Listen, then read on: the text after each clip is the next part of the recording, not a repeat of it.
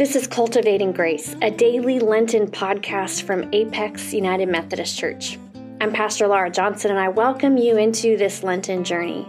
Lent is a season of reflection, of repentance, when we look deep inside and notice where we are in need of God's grace.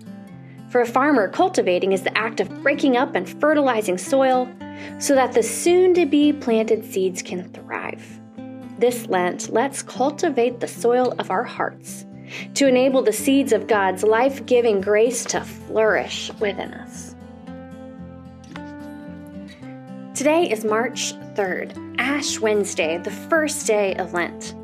Today, many Christians around the world go to church where their pastor makes the sign of the cross on their foreheads using ashes and says the words, "Remember that you are dust, and to dust you will return."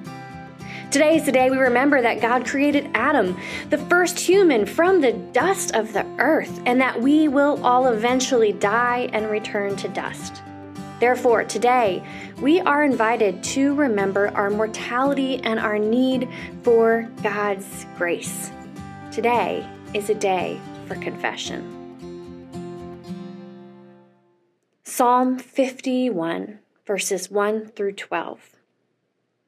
Have mercy on me, O God, according to your steadfast love, according to your abundant mercy, blot out my transgressions.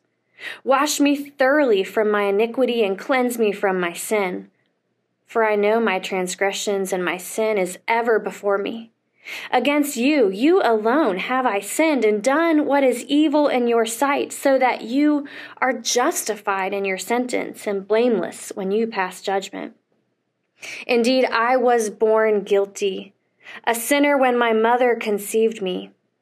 You desire truth in the inward being. Therefore, teach me wisdom in my secret heart. Purge me with hyssop, and I shall be clean.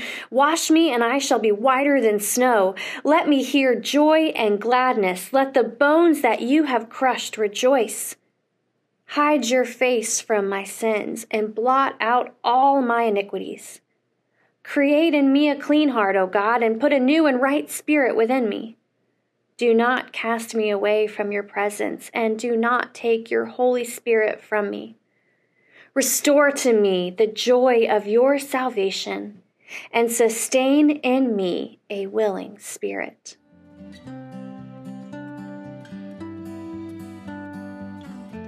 We can hear the depth of David's grief in this prayer of confession. Have mercy on me, he prays.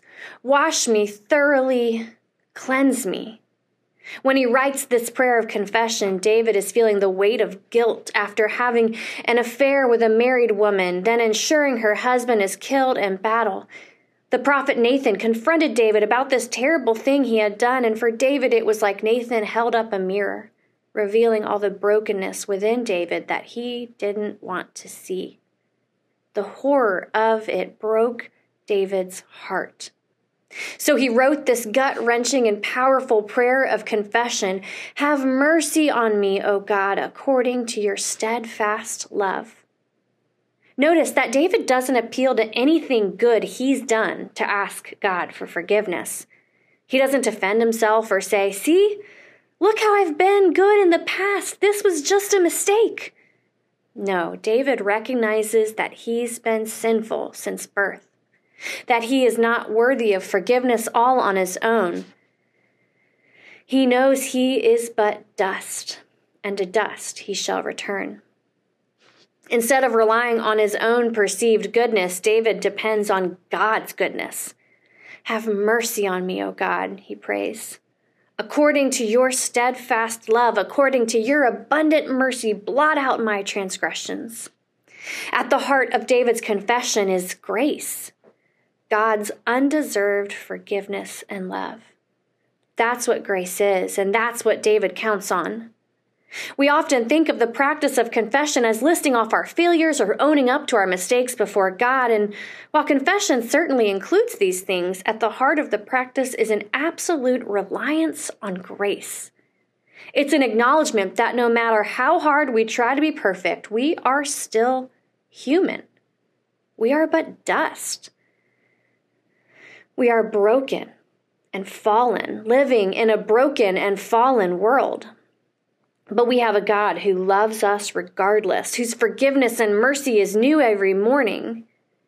The practice of confession is the daily acknowledgement that we need grace and that God is eager and ready to give it.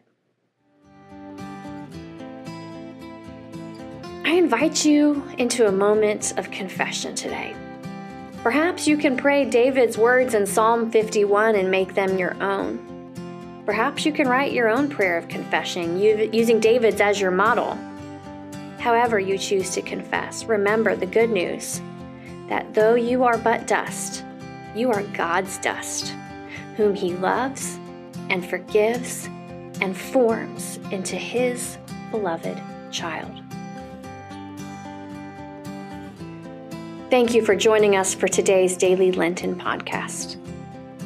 May you have the courage to till and prune, tend and water the garden in your soul, trusting that God is growing an abundance of grace within you.